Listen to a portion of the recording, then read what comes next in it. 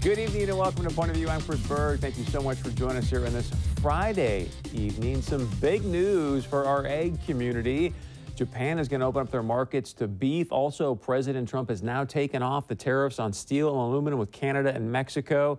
Thus, Canada and Mexico are going to lower or get rid of, I should say, their retaliatory tariffs on our egg products. The good news about that is it starts to sort of pave the way, open the door to passing the USMCA, otherwise known as NAFTA 2.0. So that's some good news there. Some not so good news, and in my opinion, I think that's why some of this news is breaking on some of these other trade deals, the fact that it is now being reported that the trade talks with China are stalled. So we'll see how that plays out.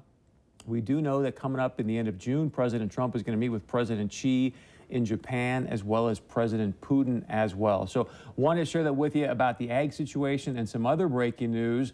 The DHS, the Department of Homeland Security, announced today that right now, every single month, they are putting 40,000 illegal immigrants into the interior of our country, folks.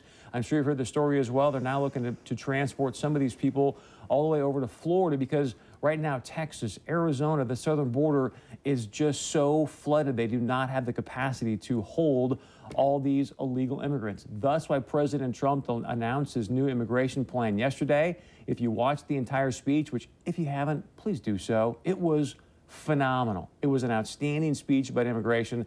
But you saw there, he gave a little shout out to Senator Lindsey Graham because he's working on kind of a mini plan. President Trump called his the big, bold, beautiful plan. He said, but hey, Lindsey, you're working on sort of a mini plan, but to shore some of these asylum rules up as soon as possible to stop this vacuum from the Northern Triangle that is coming up through Mexico. So we got a special show tonight because just recently, Cindy Gomez-Schempp from a Mexican Crossing Lines was down in Tijuana and San Diego at the border herself, interviewing people and just seeing how overwhelmed, how overloaded our southern border is. So Cindy, welcome back to Point of View. It's always great to have you here. We'll get to your story in a moment, but I do want to get just your take on the fact that right now we have over 40,000 people a month that we are putting into the interior of our country because they're crossing our border illegally. Yeah, I mean, I almost thought it was a greater sum than that because I've been watching the border and the flood of people is constant.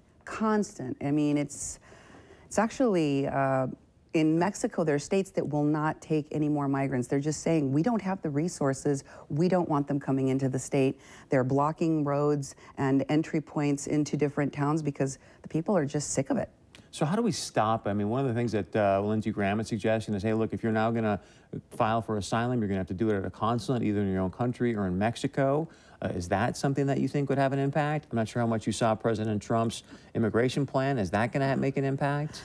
I think that all of these measures are stopgaps for immigration reform that has to happen eventually. So I applaud the Republican Party for trying to do something like that. I don't think that the president's current plan is going to address the manufacturing sector, the agricultural sector, and the service sector, which is where a lot of these low-skill, low-paying jobs that we do need to fill in the United States are going to continue to have a black market of undocumented people filling.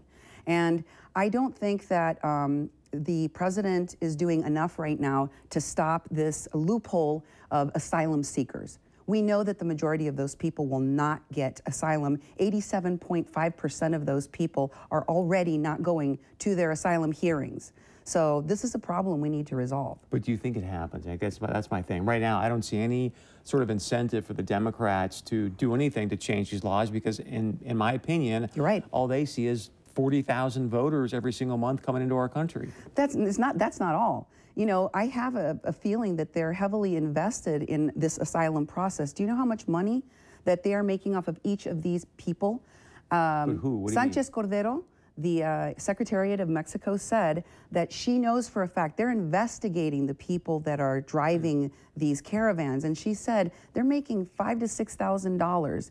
The coyotes, the people that are bringing them, they're charging money to these folks. Well, that I understand, but why would a Democrat in D.C. care if a coyote's making money?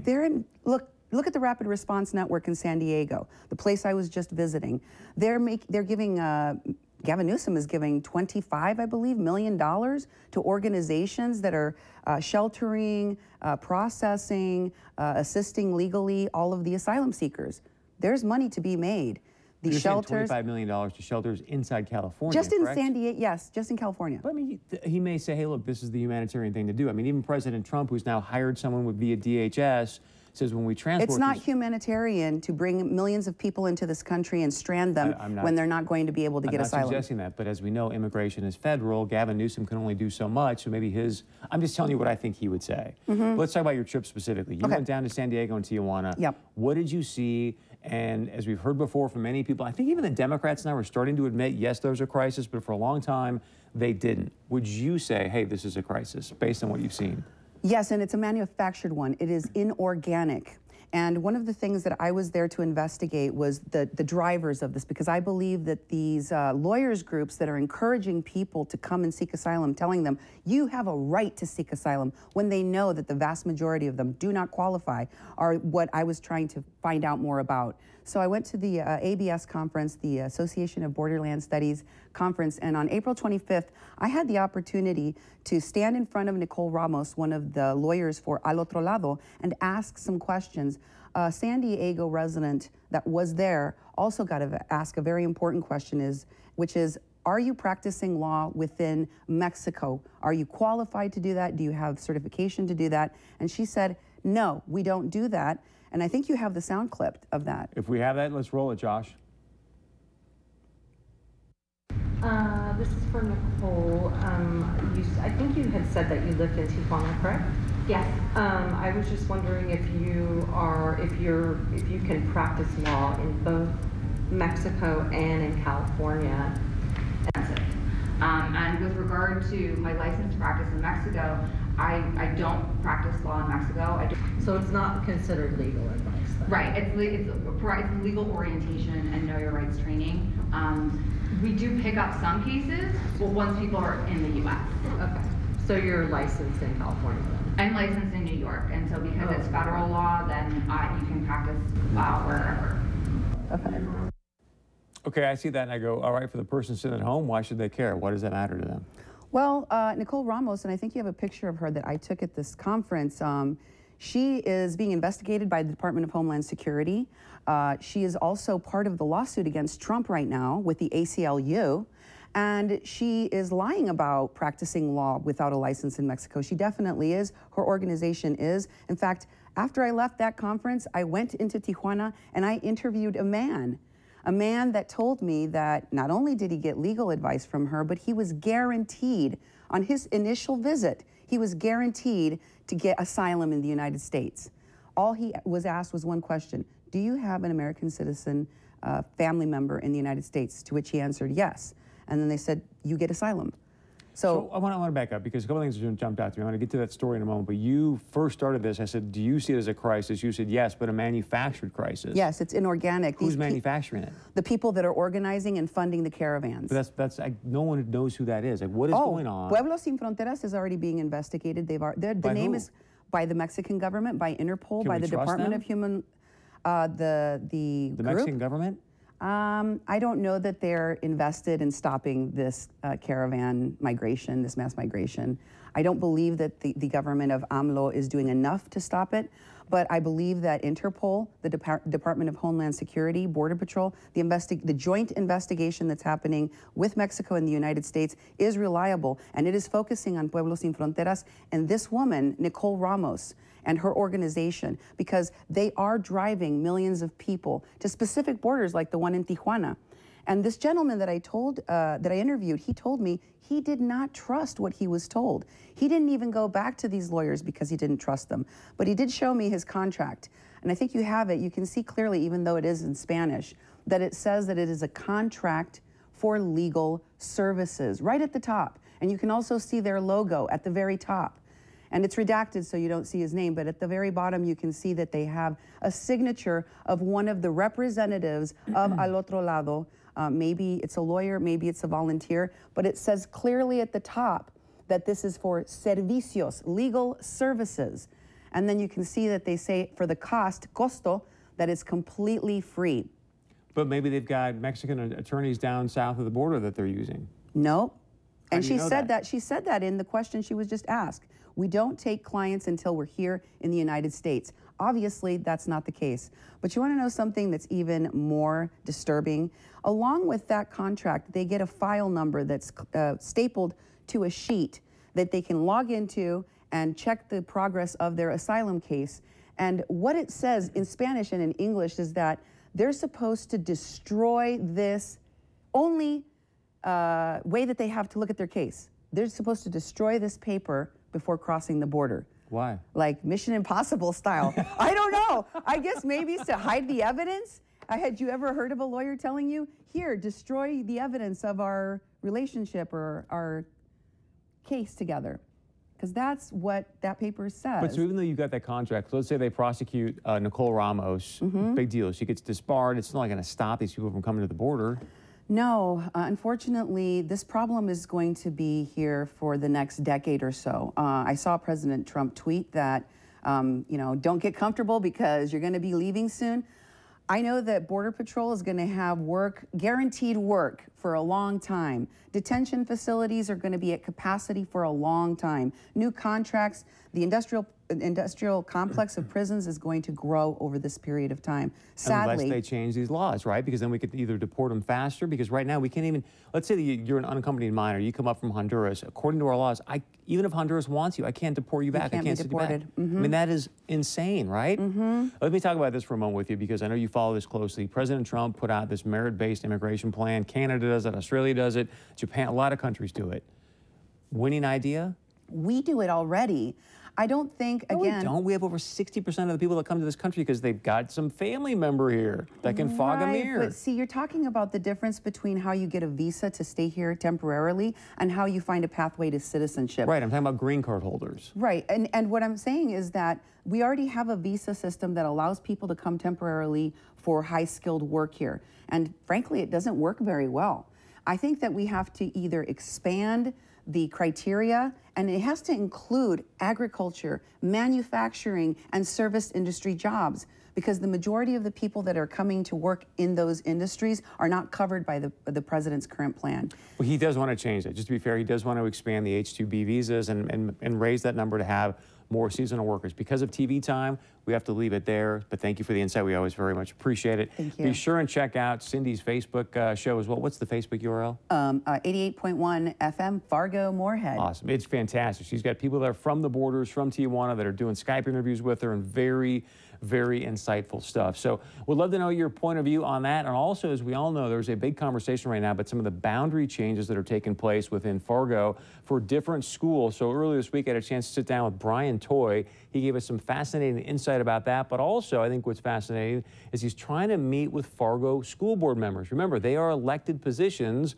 For whatever reason, they won't meet with them. Here's our interview. Brian, welcome to Point of View. Great to have you here. There's a big, I'll be kind about this, kerfuffle about some of the boundary changes here with Fargo schools. For people that aren't following as closely as you maybe because you're in it, just give a quick take on what exactly is happening and what's transpired. Well, right now there's a building usage task force that's meeting every other week to discuss, the plan was for them to discuss building use and capacity issues, but it's really become what I think is just a boundary change task force, where they're analyzing different scenarios to decide whether they're going to change the secondary boundary lines for all Fargo Public School students. And you're opposed to this, why? Well, when I first started looking into it, there was so much discussion about strong growth within the city of Fargo. And I looked at the company that they were using to analyze the data and give estimates as to what the enrollment's going to be from year to year. And what I found was that this company has been grossly overestimating what the enrollment's going to be. And they've been doing reports for at least 5 years for Fargo Public Schools. And every report they've done has overestimated growth by hundreds and hundreds of students. For instance, the 2014 report overestimated the 2018 enrollment by over 600 students. And so this task force right now is looking at changing the middle school boundaries. And even with that company, the RSP company's report, Discovery Middle School is only going to be 2 students over capacity in 5 years. And so my concern is, why are we doing this now? when enrollment this year is down from last year. And so I've been trying to get the school board or administration to just bring accurate information to the task force. I think the task force should know that RSP's data is not accurate and hasn't been accurate. So why are they using it? I don't know. That's a great question. Good. Go ahead. No, what were you going to say? I just don't think they have any other data to back up moving the boundaries. But why not just use actual data? That's a great question. Okay. One of the things I do want to share is you shared with me off camera that, hey, Chris, I've reached out to every single Fargo school board member, and they won't even take a meeting, respond to email. Where's that at? Well, some will. You know, I sent a message out to the school board president trying to sit down with her to just show her the data and say, here's my concern, because I'm just going off the data. I'm just going off the numbers that I can get from the school board and what I can get from the RSP reports.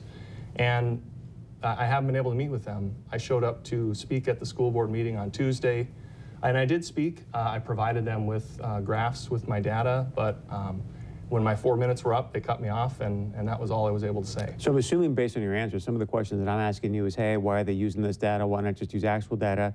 I'm assuming you've asked somebody at least those questions, and the response is? Nothing that really satisfies me. I mean, the response is, this is the data we have. We've been using RSP. We're going to continue using RSP, and they believe that the growth is going to be as fast as RSP says. Facts be damned.